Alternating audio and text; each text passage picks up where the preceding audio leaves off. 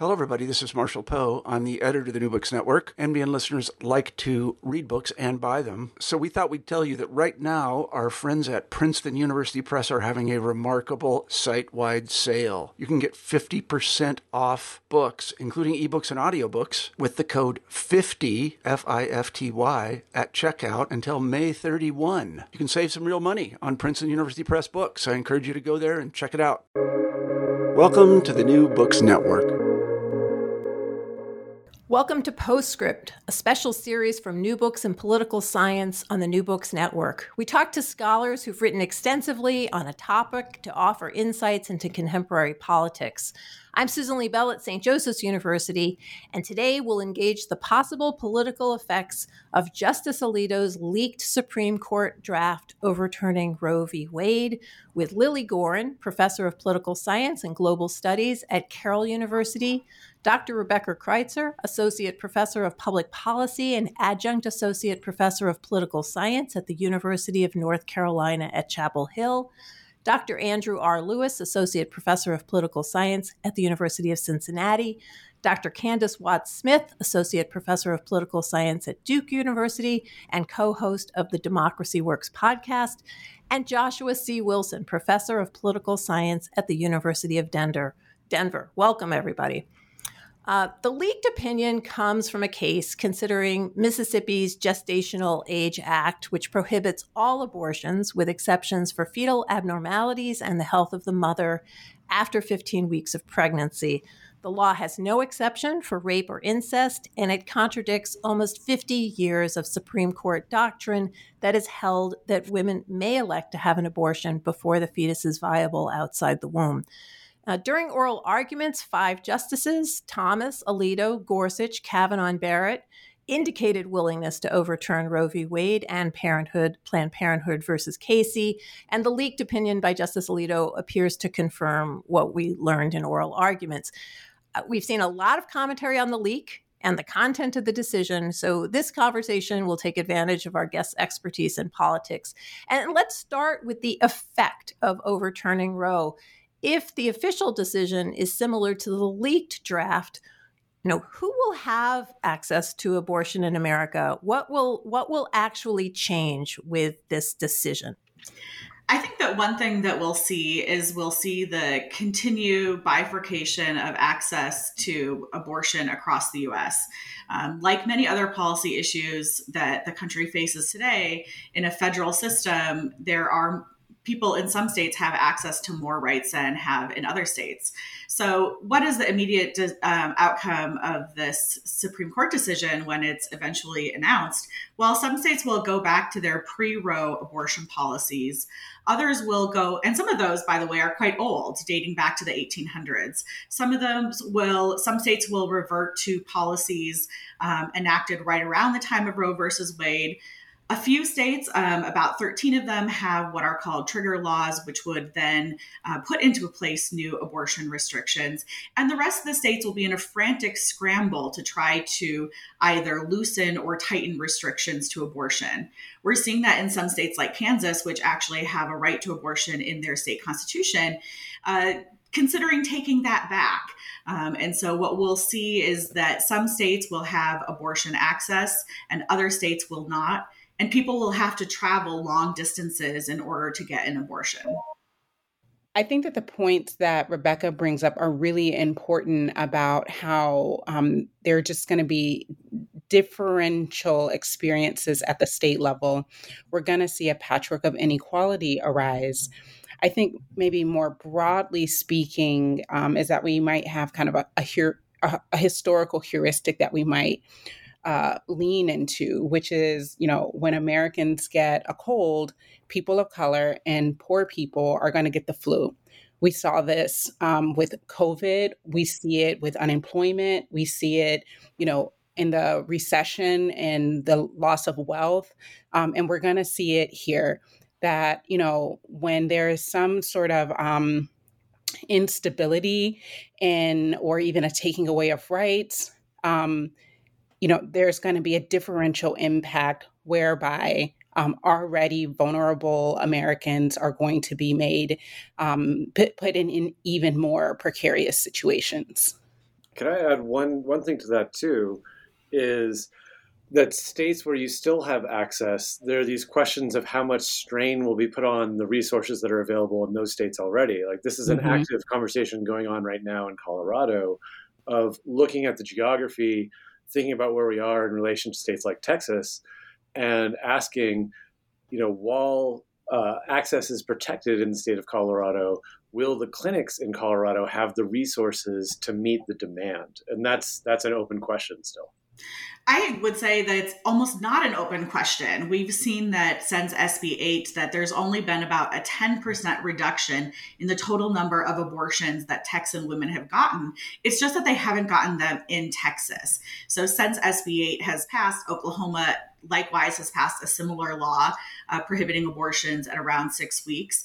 And as more and more states do that, we're going to see this strain very much overpower existing abortion clinics. Already today across the country, more than in some places 30 to 50% of people in abortion clinic waiting rooms right now are already from Texas. So as more states continue to pass these restrictions, absolutely abortion clinics across the entire country will be overwhelmed. It'll take a long time in order to get a clinic appointment, which then may put people past gestational limits in various states.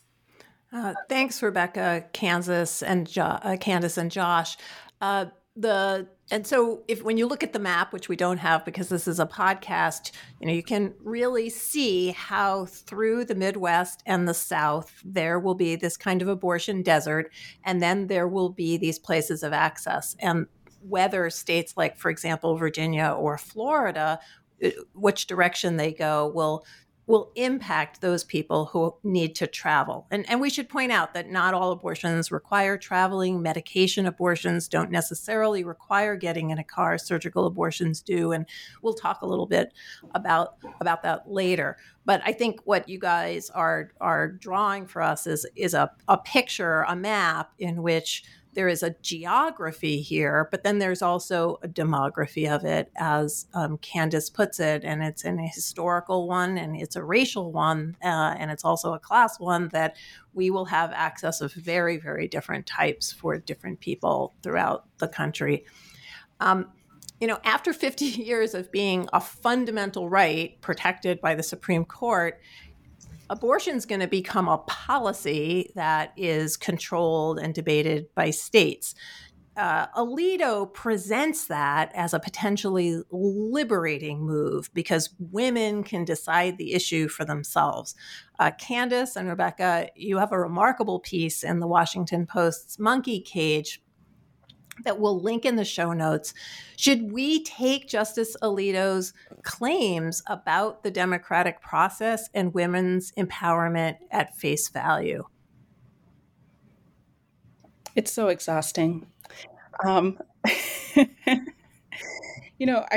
thing about it is that Alito is a Supreme Court justice who was also on the court when Shelby v. Holder came across the court. And that essentially took out the teeth of the Voting Rights Act of 1965, which did serve to produce more democracy across the states. And so for a person who helped to strike down and to strike down access to voting, to then say that we should just allow people to vote is asinine. In the leaked opinion, he mentions that, at Roe, 30 states prohibited abortion and some states were liberalizing, but Roe abruptly ended the political process. And, he's just kind of not being sincere about the historical context under which the political process was going on then, and he's not being honest about the political process as it exists now. So the idea that we should just leave it to the states because that would produce more let's democracy. I think he's leaning into like that notion of majoritarian democracy, which is not necessarily protective of minority rights. And so, I mean, he will get what he suggests, which is, no one is expecting many states, such as my own home state, states like Mississippi, which has the largest Black population in the country, to ever really produce policies that will, in any way represent the preferences of a large portion of its population. It's also worth adding that women have been excluded from power in a myriad of ways. So while women do vote at a higher rate than men, women running for office face a myriad of challenges that their male counterparts don't experience. And to build off of what Candace was speaking about, especially relating to women of color, we've seen very rigorous advocacy from women of color on the issue of abortion dating back for decades, including the reproductive justice movement and Sister Song, which is from around 1992. And although Black women are frequently called the backbone of the Democratic Party because they reliably turn out at a high rate for Democrats, that really hasn't translated in terms of their policy preferences being represented by the Democratic Party, as the Democratic Party just takes for granted that Black women will vote for them over Republicans. I mean, the other thing I think is worth pointing out, and Rebecca and I discussed this in the piece, is that to say that women vote more than men in many states it's not enough. Which women are going to have the greater say? Is it going to be conservative white women? Is it going to be liberal women of various stripes? So just this idea that women have some sort of similar set of ideas and ideology around this policy, again, misses out on the nuances of the political process in this leak decision. So if I get you right, Candace and Rebecca, first, we have a sort of hypocrisy in terms of what we present as a neutral political process. Alito isn't speaking to voter suppression, the kind of voter suppression that the Voting Rights Act was trying to tamp down. He's not speaking to gerrymandering and the ways in which minority populations are often packed or cracked so that their impact is diluted. And we have these assumptions about women as if they can and will go out and vote for their rights and take care of us in a neutral scenario. So, I think your piece is amazing. Everybody should go read it in its entirety. And it also takes you to some really great political science research on these topics. But I think overall that kind of summarizes much of what's going on. And so you're saying Alito is, in fact, we shouldn't take him at face value on this. What about the history that's in that very long opinion, in which ranges from Matthew Hale and the common law to colonial stuff? Should we take that history at face value? Is that a good contribution? Can we read that and say that is true? Absolutely not. If that was a student paper, it would get a low grade in my class because it is ahistorical and it actually is in some ways proving the opposite point of what he's trying to make. So first of all, he points out, he argues that our conceptualization of ordered liberty ought to be based off of these originalist principles of what ordered liberty looked like several hundred years ago, which I think it's obvious that we can pause there and say, why should our concept of ordered liberty be based off of whose rights existed 300 years ago? Because obviously there's a lot of people whose rights did not exist 300 years ago, including women's rights across the board. But the other thing is that he then tries to paint this historical picture of abortion legality in the United States that is simply inaccurate. So, for example, he goes through the many different types of abortion restrictions that existed in the 1800s. But almost all of the cases that he himself cites are based on the idea that abortion was broadly legal and socially acceptable up until the point of quickening. Quickening tends to take place around 17 to 20 weeks of gestation, and that's when the pregnant person is able to feel movement of the fetus. The case of Mississippi's abortion law currently facing the Supreme Court has a gestational ban of 15 weeks, which is before quickening. So one might say, based off of this history, that there isn't a constitutional right to abortion based on viability, but rather quickening. But that's not what Alito says. Instead, Alito says that because these policies existed in the past that restricted abortion, therefore, there's no right to abortion. But really, these cases that he recounts are saying that there is a right to abortion up until around the 17th to 20th week. I'd just add, too, that the history, I had a similar reaction when I was reading the opinion of it. Was taking me a really long time because I was doing so much marginalia and thinking about it in terms of like a student paper as well. But another thing that struck me about this was how apolitical the history was as well, like just stripping out a lot of what we know about how abortion became a political issue, why it became politicized, how it became politicized. This was all just stripped out of that history as well. Say a little bit more about that, Josh. Everyone here is nodding in the podcast, but for the wider audience. Sure. So one of those elements that's like pretty standard in talking about the history and the creation of abortion as a political topic is the ascent of the medical profession. And so as the medical profession was becoming a profession, right, that they were using state legislatures in part to carve out space where they could lay claim. And one of those spaces is going to be around women's reproductive health and this tension or conflict between midwives and kind of ascendant doctors. And so they were able to use state legislatures against essentially professional rivals in terms of midwives. And anybody else, feel free to jump in here as well. But and one of the things kind of about that too is as you move forward in time, doctors then become part of the whole liberalization push of abortion decades later, right? And all of this is left out of that history.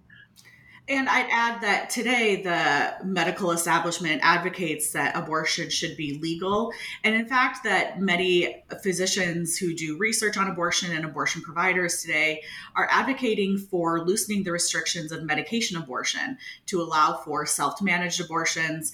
And that's because it's increasingly safe. And so what's interesting is that the medical establishment has played an agenda-setting role in shaping our understanding of the safety of abortion.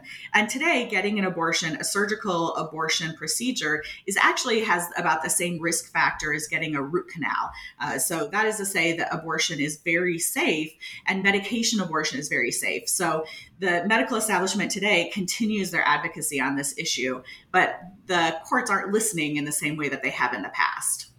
I would actually even add that the court in abortion context, the court hasn't listened to medical establishment, right? We can look at something like at least. Gonzalez versus Carhart, right? Yeah. There's the majority there is actively working to marginalize mainstream medical establishment, and you can see that in the kind of the criticisms in Ruth Bader Ginsburg's dissent and so forth. So there's been this modern tension between conservative justices and the medical establishment in the abortion context as well. And just to clarify, Carhart is the one of the cases that involves third trimester abortions. It involves an enormous amount of data about the risks to the woman, the risks to the fetus, how it's performed. It's a very explicit, very data-filled, but as you have all said really eloquently, the data gets ignored. I want to put another piece of the political history in. Josh, thanks for sort of calling that political erasure out. You know, we often talk about abortion as a religious issue, one in which Christians all oppose abortion, but the history is a lot more complicated. Andrew, you had a remarkable Twitter thread this week that I found really helpful, and others did as well, about the positions that evangelicals took in the 1970s and behind. So I'm wondering if we could go back to that moment as Roe is being decided and just give us a little bit of the history on which religious groups are not liberalizing. For example, before Roe, we're seeing lots of states move, and they're not actually states in the East, and that has to do with the number of Catholics in those states. So tell us a little bit about the political history involving religious groups, particularly evangelicals. Yeah, well, it's sort of complicated, which I'm glad you picked up on that point I was saying. But in general, in the mid to late 1960s, early 1970s, primarily you have I would say a Catholic dominance and opposition to abortion. You see, and then I would say some we might call Northern Protestants join that group, and so you're seeing those are the pockets of stronger opposition. Southern Protestants, evangelicals in the South are sort of silent and some accepting of abortion rights in some ways. But you also have this history of what I try to point out in this thread of fundamentalist Christians speaking out about abortion and combining it with a whole bunch of fundamentalist concerns about the family and the government of America and the way that the nation should be rooted in a certain moral vision. And so all of that is a bit in the mix. By the time you end up with Roe versus Wade, you have some tensions, right? I think you have some big evangelical institutions supportive of the Supreme Court and at least some levels of abortion rights, and then you have Catholics opposing, and then I would say growing movements of Protestants joining that. By the end of the 1970s, though, is really when you get this sort of growing coalescing, especially on the elite side of opposing abortion. There's been some discussion, like that those things are that the movement of the Christian right to embrace opposition to abortion is primarily an agenda to cover for their views on race and protecting segregation. I think that's an important part of the story. I think that story has many facets, though I wouldn't say that that's the only part. I think that history existed somewhat before then, but it all sort of gains momentum by the end of the 1970s among elites. And then a decade later or so, we start seeing growing sorting among the sort of the mass public. And so that happens a bit later. So it's, I would say, somewhat complicated. We can talk about some of the different features here, but we should think about Catholics. We should think about, fundamentalist Protestants. We should think about the growing conservatism and Southern conservatism that comes to the anti-abortion movement by the late 70s and 1980s, and how that changes in some sense the emphasis and style of the political movement. So those are the few things that I've been thinking through. But before I go to others, you mentioned elites. So in terms of the rank and file, what kind of positions do they hold in terms of abortion compared to their leaders? Do we just had reporters come to St. Joseph's University, Catholic University, and they were shocked that they found a bunch of very pro-choice, but also very committed Catholic women speaking to them. They were surprised by that, but I think people who look at the polls weren't. So what does it look like for evangelicals? I certainly white evangelicals are going to be the most committed to restricting abortion, the most committed group. But that doesn't mean that they are completely in support of total bans on abortion rights as far as the mass public, right? And so I think there's across the public, right? There's sort of this middle position where I think the majority of people want to keep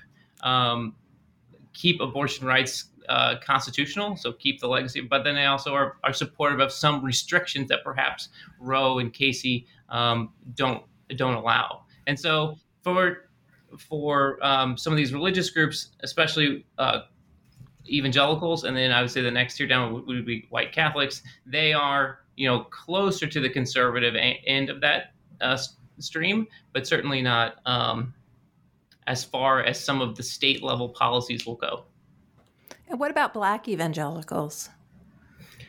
Yeah, this is a great question. So I would say there's a couple, and I would love to hear what other people think about this, because African American evangelicals and African American Protestants aren't my expertise, but I will say that there are some competing visions, just like there's competing visions of white Christianity. There's competing views on how they view the status of abortion and the legality among those groups. In general, religious people of a whole variety of stripes tend to be more conservative on the issue of abortion than non-religious. But I would say you have strong advocates for reproductive justice connected to the African American religious traditions, and so there are a couple different streams of thought that we might want to think through. There's been some really interesting research in the last few years coming out of political science that's looking at the intersections of gender, race, and religion, and especially the ways in which women have a different relationship with religion. So in general, there tends to be like a higher level of religious membership and attendance among women compared to men. But then there's different relationships of that when you're looking at Hispanic and Black women compared to white women. And that structures how people think about things like abortion. And part of this has to do with denominations and cultures. And so, for example, in like many Latino Catholic communities, there is more of a hierarchy, a gendered hierarchy, and that can translate and shape how people in those communities think about these issues. So I'm not, although I've published a little bit on this, I'm not an expert on it either, other than to say that there's really complicated dynamics going on at the intersection of these multiple identities. And I think it's one of the reasons why, if you look at public opinion on abortion, it's incredibly murky. So although we know that like in the aggregate, public opinion looks to be stable over time, that belies a whole lot of complexity. But most importantly, most Americans do not have internally consistent views about abortion. There's a lot of internal conflict, and depending on how you ask questions, people often report contradictory feelings about it. And I think it's because of these cross pressures that are related to their different identities. Yeah, and it's really interesting too, because you have women who are probably the most religious, right? More religious than men, and typically, but and then you end up with some of these cross pressures. We don't have a strong gender divide on some of these abortion questions, and in fact, you see women leading movements on the right and the left on this issue. Yeah, interestingly, there's a growing movement on the right, pro-woman, pro-life. It's a women-led movement to restrict abortion, and we especially see younger women who are involved with that. And it's been a big puzzle for political scientists for years that there hasn't been a big gender divide in between men and women when it comes to abortion. But I will say that when you control for feminist ideology or orientation, then there is a gender difference. I'm really glad that we're having this conversation, mostly on this point, and I'm not an expert here, is that typically when we talk about religion in America and we talk about evangelicals, what we're doing is we're talking about white evangelicals, and the conversation then puts the the idea that white evangelicals have a monopoly over morality and religion and their kind of ideas and orientation toward politics.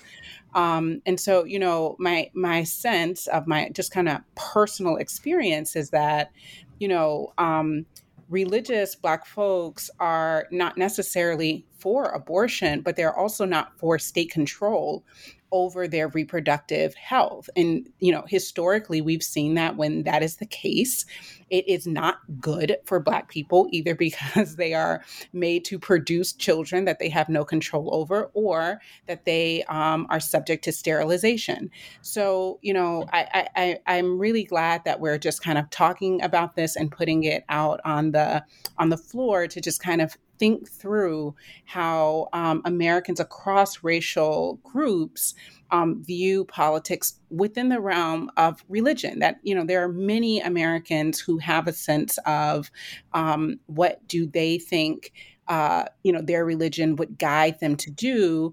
But yeah, just more or less, I think it's important for us to just kind of keep our finger on the pulse around these dynamics as well. And Candace, you talked earlier about Alito's sort of gestures at neutrality, but behind them there being no neutrality. And here we have conservatives on the court who have been very aggressive about religious rights and religious practice and people being able to, for example, deny somebody birth control because they don't believe in it. Yet this opinion does not, in fact, indicate that many religions have different views on when life begins. Judaism has very, very particular, Islam has very particular ideas of when the soul comes into the fetus.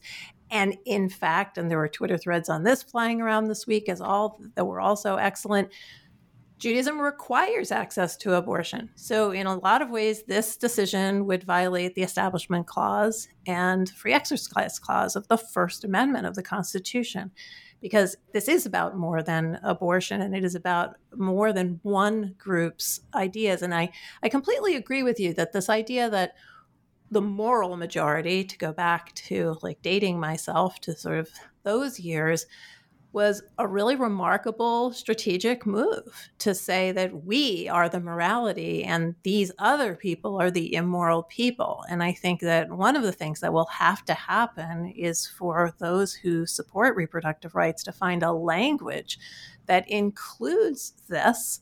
And that is actually it's a really hard lift, I think. Josh, you had something you wanted to say. Sorry. I was just going to say, I'd point out that Jewish women have been very involved in the reproductive justice movement back to the 90s. And I think that's a very compelling way of reframing what this whole discussion is about. And I'm really sorry. Yeah. So go ahead, Josh. No, and actually, I'm sorry, I'm gonna interrupt myself. And it actually, Rebecca, goes back to the 1930s and to pre-Nazi Germany, where more Jewish women were obstetricians, gynecologists, and were working with Dutch caps. There's a very long history of all of this. And again, we just wash it away because I think, as Candace says, like we're focusing on white evangelicals, and we have a hard time parsing out all of the pluralist faiths that we have. Josh, you've been so patient, and then Lily has been so patient.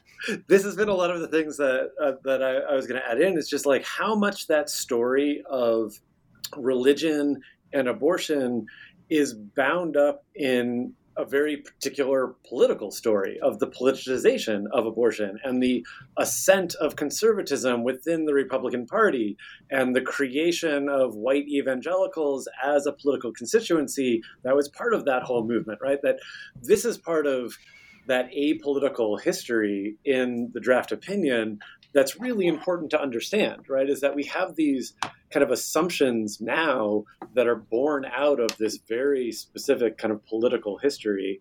And I just go back to like Andy's book is phenomenal about this, of like the importance and place of abortion in bringing white evangelicals ever more solidly into the Republican Party, right? And making them into Republicans, right? So there's the religion abortion discussion is, like I said, just so bound up in this political history. The other one, too, just to go back to a point of Rebecca's from much earlier about polling, is I go back to, like, Zaid Munson has this idea of abortion being this empty shell that is filled by kind of the political issues of the day. And what allows that to happen, in part, is the ill-defined space that abortion occupies in the American public's head, right? That because people think they know what abortion is, but they don't actually have a lot of detail in there, it allows for abortion to be this fluid, pliable topic in American politics that can be mobilized in different ways over time. But I know a bunch of you now want to say things, so I'm going to pull back. I just wanted to mention and sort of build on the capacity that abortion has within our imaginary space, because I do this work on popular culture and our imaginary space and our understanding of narratives. And as you've all pointed out, the Alito opinion is one that's both ahistorical and apolitical. So it's sort of this sort of decision that is existing to some degree out of a narrative, because it has been constructed to present an understanding of not only abortion but women's rights that may or may not, be accurate. Doesn't seem to be quite accurate. But I would also sort of, build on what we're sort of saying here with regard to how abortion is presented in popular culture, and our understanding of it. And the fact that it has been something, of course, that, as we talk about abortion, it's between a woman and her doctor and her family. It's not public, it's private. It's the right to privacy. And that because of that, you are able to project all kinds of sort of components to it. And when we see it in popular culture, there have been actually different sort of narrative approaches over time. And we're at a period now where abortion has sort of come back into discussion in popular culture, but for a long time, it kind of wasn't a topic. It was something that happened. Oftentimes, if somebody was pregnant and they didn't want to have the baby, they would have a miscarriage in television and film, and and so the problem would be solved. And there was a really fascinating thread this morning on Twitter with regard to Dirty Dancing and the fact that abortion is the centerpiece of and Grease, like two of the most iconic movies of that era. and that, there is no story in Dirty Dancing without the fact that it was a botched abortion, because it wasn't legally protected, and that there were, threatened the health and mortality of a character, and that spun out the entire rest of the narrative of the movie. And this is the case on television shows. This is the case on in other movies. And I think that that's why abortion also, that you're able to project, that Alito is able to project a particular narrative, because this is something that's private. Andrew, please. Mary Ziegler, who can't be with us, has this great approach in her book After Roe, where it says, like, over the decade after Roe, both the right and the left constructed meanings for what that case meant, and it helped build the sort of mobilization. It really, I think, it makes me think that we were going to be constructing meanings after Dobbs, right? And it won't happen in June and July, but it'll happen over the next 5 or 6 years, and that those meanings, like what it comes to symbolize, if they get tied to mobilization, and this is where you really will start to see political effects. So if I were to say, like, what should we be thinking about as a bunch of political scientists, like, we should be thinking about what meanings arise and how do those meanings get attached to the public, but more importantly, the mobilized groups of the public. So just something to highlight as we're all referencing really good books we like. Candace. Yeah, just to piggyback off of both Lily and Andrew, the thing that, just thinking about, well, what's next? And especially around grassroots organizing, is one of the heavy lifts, as mentioned, is going to be around discourse. It's going to be around getting people to understand, and, there are Democratic elites who don't even want to use the word abortion. And so, even just kind of talking about that and understanding actually that abortion is quite capacious, and like, what is considered an abortion, removal of an ectopic pregnancy. Sometimes your insurance includes miscarriage care as abortion care. All of the things that, we all know someone who's had an abortion. So there's going to have to be a lot of work around public knowledge, so much because as both Andrew and Lily have mentioned, these have been things that have been, private over, with your doctor or with your family. And so, there's just like not a lot of public knowledge about the nuts and bolts, ins and outs, nuances of abortion. And one other thing I think is like we have this idea that you either go to a doctor or you get a hanger.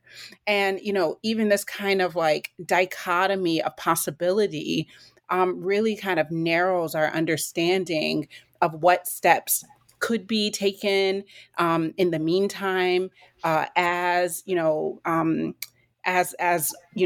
we, I guess, put this back into the political process, as Alito would say. And it ignores that roughly 50% of abortions in the United States are not surgical abortions in clinics. They're medication abortions, and we don't have film of people sitting on couches taking a pill and waiting for its effects. That's not the image that, as referring to Lily's, like that's going to, make a movie plot move ahead.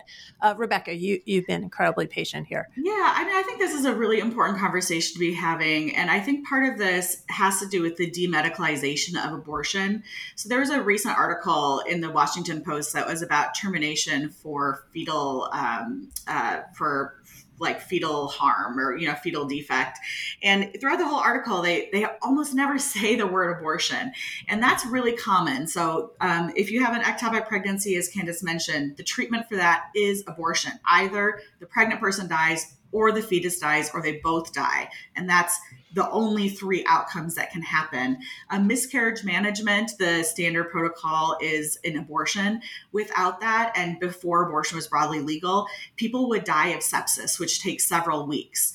And so abortion is the standard treatment, but a lot of people don't even know that they themselves have had an abortion, because sometimes health professionals will kind of shield them from the A word. And so instead they'll just talk about a procedure or a termination or something like that. But in doing that, I just want to add that, aside from these medical reasons why abortion is necessary, such as the ones that I just mentioned, there are many reasons why abortion is still valid, especially when we think about the way that pregnancy is incredibly traumatic to the entire body, physically and emotionally, psychologically. And so we should be thinking about health in terms of, broadly speaking, about well-being. And the last thing that I wanted to respond to— And Rebecca, if you don't mind me interrupting, Yeah. and also the economic stability of the family. So we know from the Turnaway study that another book that we'll link that it increases family debt. A whole host of indicators that represent family stability and economic ability, like resilience and stuff like that. So it's a great book. In the Turnaway study, just to explain it to the listeners, it's a fantastic book in which they follow the people who were turned away from getting an abortion because they had exceeded the gestational limit in the state. And so they followed those people to see what happened. Did they go and get an abortion elsewhere? Did they have the child? Did they give the child up for adoption? And it's a really fascinating, it's a full book worth of sociological evidence to indicate why abortion is really necessary, especially in this country where we have just, honestly, horrific and unaffordable healthcare, especially for low-income people. The last thing that I wanted to highlight here is this discussion about what illegal abortion will look like today. And as Candace said, it's not about the coat hanger. In fact, the coat hanger iconography is really inaccurate for what illegal abortion looks like today. So the most common type of so-called illegal abortion would be medication abortions. And within medication abortions, we've seen that these are very political. And it's worth noting that the medication for medication abortion has been around for many decades, was very prevalent and legal in developing countries. And so in contrast, the illegality of it in the US is quite fascinating. In recent years, there have been a lot of state policies to try to restrict access to telemedicine in order to get medication abortion. And we've seen an increase in those. And so in talking about medication abortion, there's kind of two types of illegal abortion in the future. So one type is people who are getting medication abortions with some contact with providers. And so we can call those self-managed abortions. That's where you get medication abortion from the provider and then go home to the comfort of your home or wherever to pass, it induces a miscarriage. But the other thing, and the more likely type of illegal abortion in the future, is self-sourced and managed abortion. So self-sourced and managed abortion is when people buy the pills online, and there's a lot of online marketplaces, some with very legitimate medication, but a growing black market of fake medication. And there's an information gap here in the sense that people that medication abortion is very safe and has been around for a long time, but we are going to be seeing a division between those who are able to obtain medication abortion with consultation and information from health professionals, and those that are doing it illegally or getting pills across state lines, which states are increasingly restricting. And it's raising a lot of concerns for activists, like how can we advocate and teach people about how to access medication abortion? What should you do if you've had a medication abortion and you need to see a health professional? And so these are some of the new questions and concerns that we will be confronting with as we face this kind of new landscape of what abortion illegality looks like. Thanks so much, Rebecca. I want to pivot us. One thing about this group is every time we get together, we realize just how deeply abortion brings you, because it affects all aspects of political life. So it's not a failing that we can't do this in a short period of time. It speaks to the depth of political science research and this group. But let's talk a little bit about electoral politics, because we're coming up on midterm elections that are very, very important. And then we're going to come up on a presidential election that also has the potential for changing the direction of politics in the United States.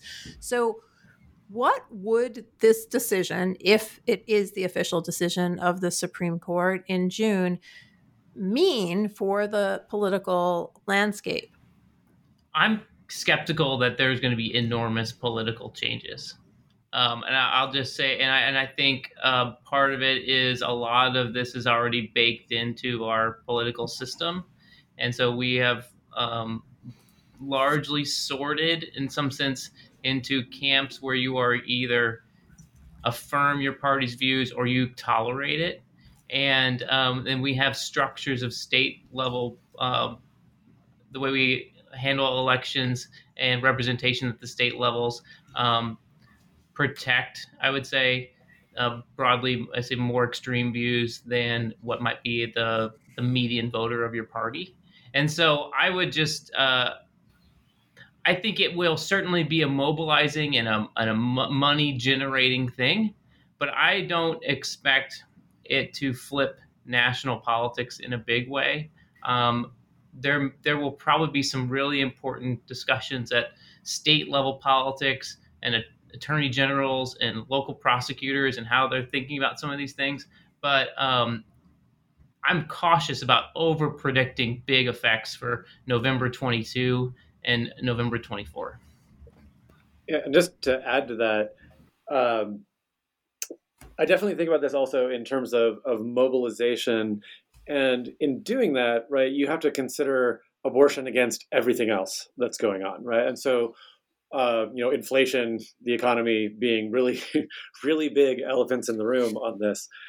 Well, I would say, Josh, I think your point is the Democrats, the fundamentals of what the Democratic Party has to run against in 22 with the economy are, and just midterm elections in general, right, are going to be a challenge. And so we have to think about that this issue is not in isolation, but it's mixed together. Certainly now, the Republican Party has softened in places where the Republicans that maybe more pro-choice. It's softened in its support. So we're talking about suburban, educated men and women who used to vote Republican. That constituency has softened over the last couple cycles. We probably will see more of that. But then I think that's been buttressed by a growing level of non-college educated whites who are turning out on the Republican side. And so we'll probably see some of those demographic trends continue and maybe even expedite following this. But I don't know that we're going to see major changes. That we'll see, I guess. Yeah, and these are the two other points that that I lost, but I have since resurrected in my head. One is just the way that both parties can mobilize around whatever the eventual opinion is, right? So we can very clearly see the Democratic means to mobilization right now, right? And we need to think about this too in relation to, again, polling data over time. And one of the things we see in polling data with Democrats versus Republicans is in terms of ranking abortion's importance in elections. We see traditionally Republicans rank abortion higher than do Democrats, but during the Trump years, you start to see the rise of a concern around abortion with Democratic voters. And so there's the space there for mobilization, right? Because that assent is coupled with the increased perception of the threat to abortion. This makes that all the more real, right? And so there's that mobilizing potential there. On the other side, in one way you could say, this could demobilize, or this takes away abortion from conservative voters because they've won. But no, there's still ways to run on this, right? That even if you've removed Roe, well, what that does is it opens up the doors to more regulation. So even if your state has banned abortion, then you can start looking beyond, right? And this is getting to some of the points that Rebecca was bringing out about, regulating access across state lines, regulating women from your state who go to another state. Like, how do you start to reach beyond your borders? So there's still mobilizing opportunities for both parties around abortion. Questions still are open there about how much does each party want to kind of pursue this, but I'll stop there. I have so many things to say about this because I think it's like a really interesting conversation. And to one point, like, we don't know what's going to happen. And I think both parties have kind of been sleeping on this issue, but the activists haven't. So activists on both sides of the issue have been seeing this writing on the wall, this is going to happen. And so both activists on both sides are already mobilized, ready to adapt and kind of guide policymakers. So I think one thing that I'd like to add to this conversation is that when I say that both sides have been kind of sleeping on the issue, I think that both sides had a believability gap. Neither side really thought that Roe versus Wade would fundamentally be overturned, the essential holding being that there's a legal right to abortion. And so Republicans felt comfortable introducing and passing increasingly radical abortion policy because they felt confident that it would be enjoined by the courts. And so it wouldn't actually go into an effect. And I think they're going to face a discomfort as their constituents are now living under this like new paradigm. And at the same time, Democrats had a believability gap. They thought that the courts would protect us. And so they haven't prioritized the issue of abortion in a way that they should have for many years. And instead kind of tried to not comment on it to capture these like suburban voters. So Josh said something earlier about how abortion is just, like one of many issues that's on the ballot. And that's very true. But I also think that Republicans have employed the issue of abortion strategically in order to capitalize on other potential policy gains. So, for example, the use of abortion as a political tool has helped to fundamentally shape the legal regime and judiciary, as you can read about in Andy's book. And that has an effect on kind of like the future way that we understand these things. But really, the end game there is not just to restrict abortion. It's like using abortion in order to reconstruct the federal judiciary so that you can also get gains, not just on like whether or not transgender children should be able to get gender affirming healthcare, but also on environmental regulation and should states be able to restrict their pollution in different ways from each other. And the last thing I'll add is that with thinking about this believability gap and the idea of abortion actually becoming scarce is one really interesting finding in the public opinion literature is that older women have the most liberal views about abortion. And that is not true for any other policy issue where you would say, oh yes, older women, the most liberal among the population. And the reason why is because they have experienced a time of abortion scarcity. So I do think that like all of the public polling that we've done on abortion in the past has been a little bit hypothetical. hypothetical. And that's kind of like, what would you think if Roe versus Wade is overturned? Though most people don't even know what Roe versus Wade really said. But now when people are starting to experience the abortion scarcity in their own personal lives or observing it, I think that we should expect that there will be a change in public opinion. Yeah, this is just to add one thing here. This is why I think it's really interesting to look at how Republicans are going to respond to this new political reality. Because as Rebecca just said, right, they've always had this safety backstop of the court. So they could move into acting aggressively against abortion in order to signal things to their constituents, but they knew they had the comfort to feel that they were protected from any backlash, because the more extreme the law, the more likely it was to get shot down, right? And so you could use that in various ways.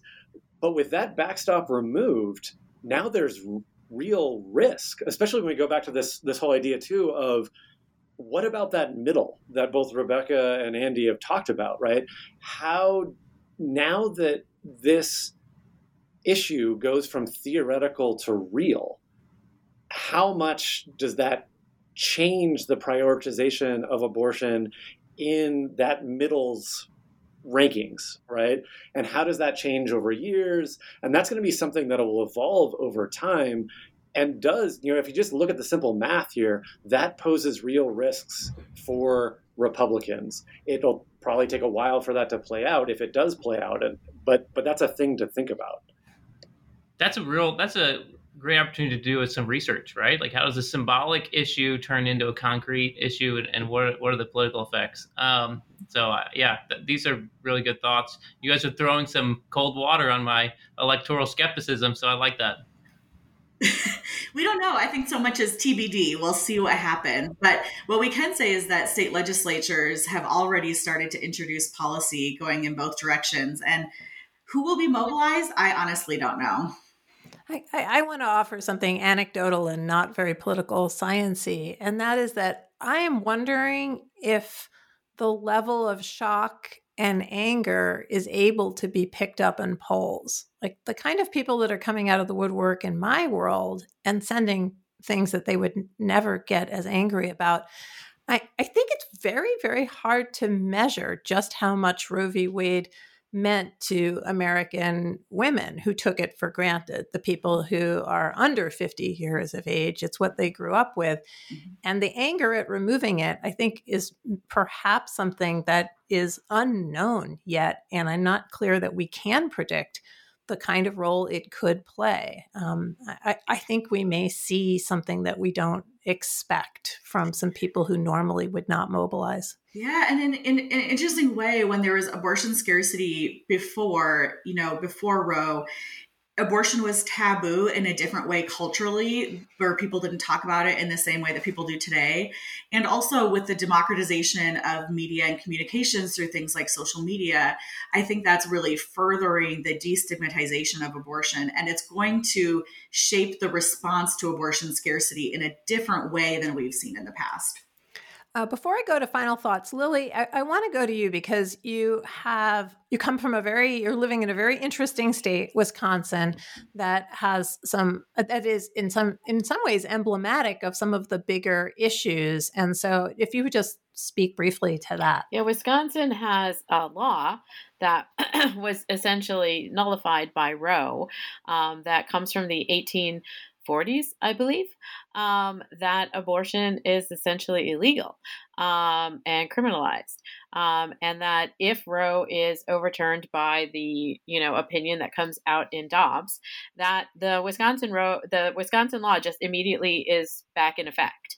And also to think about this is linking it back to some of our questions and discussion of geography, that the states that ring Illinois are likely to all have abortion essentially bans, and that Illinois will also become, again, kind of like Colorado a bit, as an avenue to provide abortions to people from Wisconsin, from Indiana, Iowa, and Kentucky, and so forth. And that, again, it's sort of it may be this position where the access in not only Illinois, but specifically Cook County, which has a number of airports, train stations, and has been considered the crossroads of the country,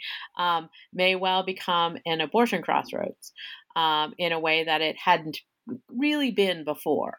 And so there are these questions of geography as well as the state legislature and Cook County and the city of Chicago that may have particular discussions around, shall we say, abortion tourism and package deals that make it a destination for individuals from the surrounding areas that are going to be quickly living in states where abortion is completely banned. So I want to, we could talk for a long time. We're going to talk again. This group has been together now for a while, and we've been tracking, and we'll continue to do that. So I'm going to wrap it up and ask for each of you for a sort of last thought. I'm going to put my last thought in first, just so it's not the last word here, which is that I don't think that we should give in to the idea that originalism is without politics or without history. In fact, originalism is brand new, it's made up, and it has nothing to do with history. So, for example, if we care about the original intent of the founding or the public that passed the Constitution, we must be consistent about that. So if we are going to quote Hale on abortion, we also need to quote Hale on whether Catholics can own property or whether we should stone people who have committed adultery. We have to be very, very careful. If that's the claim, then whatever was legal in the United States at a particular year is everything. Then coverture is back in play, and we would need to pass a constitutional amendment to overturn it. So I think we have to continue to talk about originalism as a political move, as a device that allows you to get a particular politics while pretending not to. Okay, who wants to go first here? Andrew, why don't you go first? Rebecca's a state politics person, but I've been telling everyone who will listen for the last few years that all our politics in America are nationalized, and we care about national issues, and we focus on the Supreme Court and focus on the Congress and the presidency. But when it comes to abortion politics, beyond this decision, everything is going to happen at the state level. Maybe not everything, but most things will happen at the state level. And so we need to be paying close attention to what I think how Rebecca described it earlier as the frantic things that will have to happen after this comes down. And that's going to include, what are the penalties, the criminalization? What do you do with people across state lines? How do you deal with ordering things through the mail? What do you do with certain types of medical procedures that might be related to or connected to abortion? What do you do with elections? Do cities develop sanctuaries? Right? Like all kinds of things will develop at the state and local level. And so we should be putting a ton of attention there. Yeah, it's so interesting because although abortion has been nationalized, absolutely we're seeing this framework of inequality, this patchwork of inequality where states are further polarizing on this issue. But, as I tell my students, all federal policies, like Medicaid, for example, we implement in the state level and we see that emerge. So I guess I have kind of two takeaway points I'd like to say. So the first one I'll say is that there's a lot of stereotypes about who gets abortion, what abortion is, and basically just our understanding of abortion is largely wrong. So for example, most people who get abortions are not teenagers. It's also not typically later pregnancies. Most people who get abortions are because they don't want an abortion because it would be challenging for their life because of economic reasons, or they just don't want another child. And so a lot of our preconceived notions about like what abortion is just inaccurate. It's old. It's not true. And that shapes how we feel, our sympathy and our empathy with this issue. And I would say that just like in general, a lot of people don't understand abortion. It's been uncomfortable for people to talk about. It's seen as taboo. And so to that end, my pinned tweet right now is a slide deck of a talk I gave to the League of Women Voters recently to give an overview of this issue. And it's the basics, but honestly, a lot of people could benefit from relooking at the basics. I'll end with a couple of years ago, Ruth Bader Ginsburg was interviewed on MSNBC by Erin Carmen, and she asked about, kind of like, what do you see as the future of abortion policy? And this is around the time that Ginsburg is reckoning with this idea of like, what is a cumulative undue burden? And Ginsburg says to Erin, she says, "You're too young. You wouldn't know this. But back in the day, divorce, it used to be the case that if you wanted a divorce, that people would have to fly to Nevada and live in Nevada for a certain period of time in order to get an abortion, in order to get a divorce." And she said, that's the future of abortion policy. It's going to be basically like what divorce was back in the day. Women of means have always been able to travel to get a divorce, to get an abortion, to get whatever they need. And so this is an issue of massive inequality where not everybody is going to be able to do that. So we've mentioned things like abortion tourism, which is the idea that people will cross state lines in order to get abortion. And that's already been happening. And in fact, just so people know, there's been an infrastructure to help with this that predates Roe, including abortion funds. But one problem with the network of abortion funds, which again are rigorous and longstanding, is that they tend to cover the procedure, but not the travel. And so as we're seeing this geography of inequality increase, it's going to be long distances that people have to travel. For example, if you live in Florida, it may be the case that you have to go to DC, maybe North Carolina, but that really depends on our election. So these are some of the things that I've been thinking about a lot. Josh? Sure. So I think I want to frame my closing thoughts by going back to Alito's leaked draft opinion. And so one of the things that struck me in reading that was how almost everything that he was leveling against Roe as a reason to overturn Roe could be immediately turned around and leveled at this opinion. So one of those things is he keeps coming back to this quote of saying that Roe is an exercise of raw judicial power. Right? Of course, that can be leveled right back at this.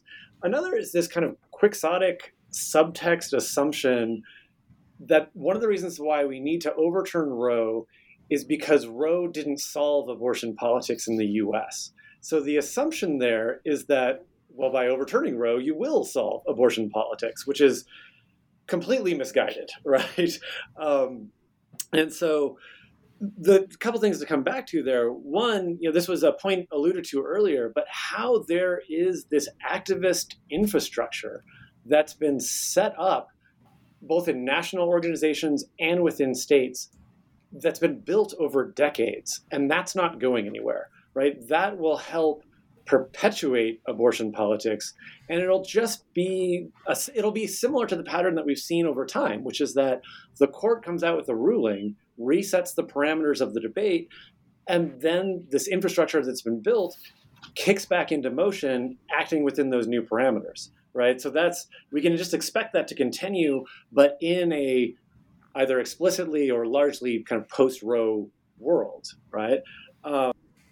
Okay, so another point to think about here is the space that abortion occupies in American politics. Just as we built this infrastructure over time, we've built abortion as a central political issue over time. That's not because of Roe. That's because of kind of a larger American political development story. And again, overturning Roe is not going to somehow unwind that, right? So the infrastructure plus the status of the issue means that this persists, and persists in a really ramped up way because of the fundamental changing of the political context. The last kind of point to bring out here too is the space for litigation that's being opened. There's a whole new wide world open for a whole new set of court cases to come out of this, right? And you can think back to some of the things that we talked about earlier in the discussion about the variation that exists underneath the umbrella term of abortion, So when we're talking about banning abortion in states, what does that actually mean, right? That is a huge space for litigation to figure out what do these various state bans or resulting state regulations of abortion, what do those things actually mean is going to be fleshed out in court cases.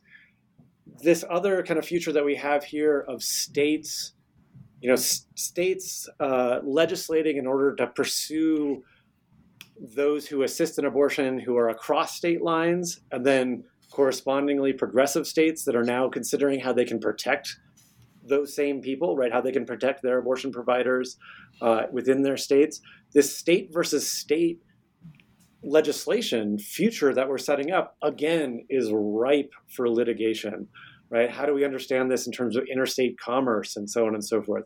So the idea that where Alito ends by saying, who knows what the political ramifications of this will be, is so profoundly disingenuous that it's shocking, really.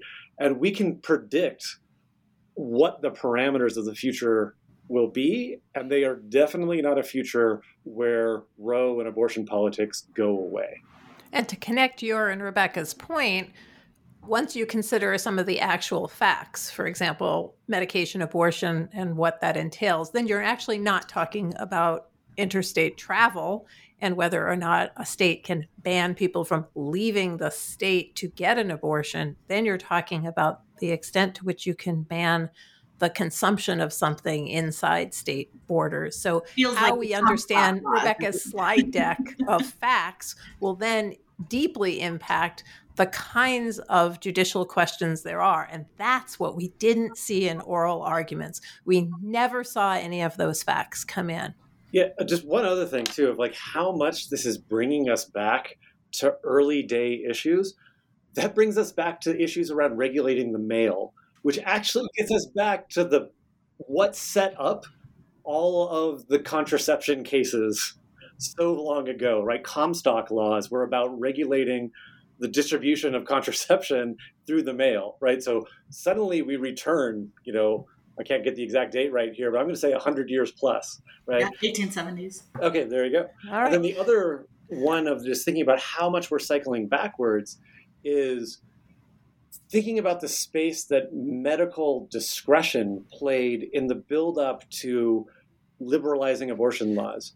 In this future that we're talking about, the ambiguity of what is included under future bans and what does this do to doctors' exercising of discretion and so forth, gets us back to some of these issues that were coming up in the mid-20th century. Right?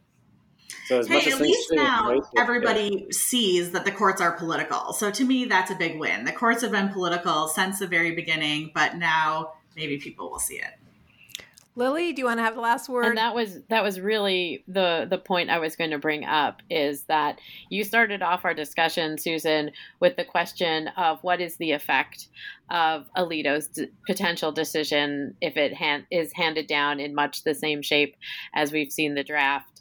And that comes up against this sort of the conception of the place of the Supreme Court, but also the courts in our understanding and in our political atmosphere, as well as the imaginary space that they occupy as, people who put on robes and decide things with reason and without politics. And that is completely undone by not only this decision, obviously other decisions as well, Shelby County and so forth, but that Alito's argument here is one where he is trying to dress it up as, this sort of abstract legal understanding that is based in ideas that are hardly abstract, hardly based in,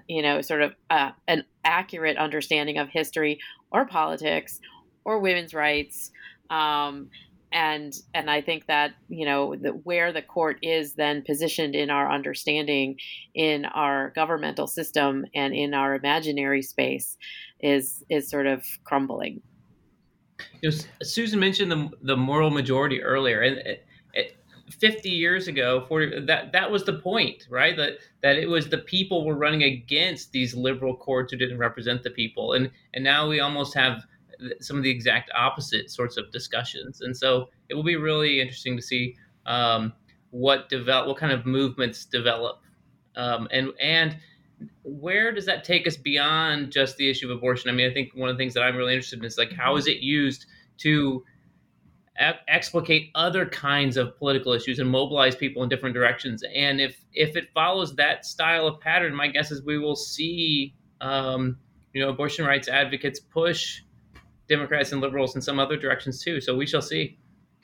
All right. Thank you, Lily Goren, Andrew Lewis, Rebecca Kreitzer, and Josh Wilson, and Candace Watts-Smith. We'll be continuing this conversation. If you have questions and want to hear particular topics, please email me or Lily, and we're happy to talk about them on Postscript. Thanks you all so very much.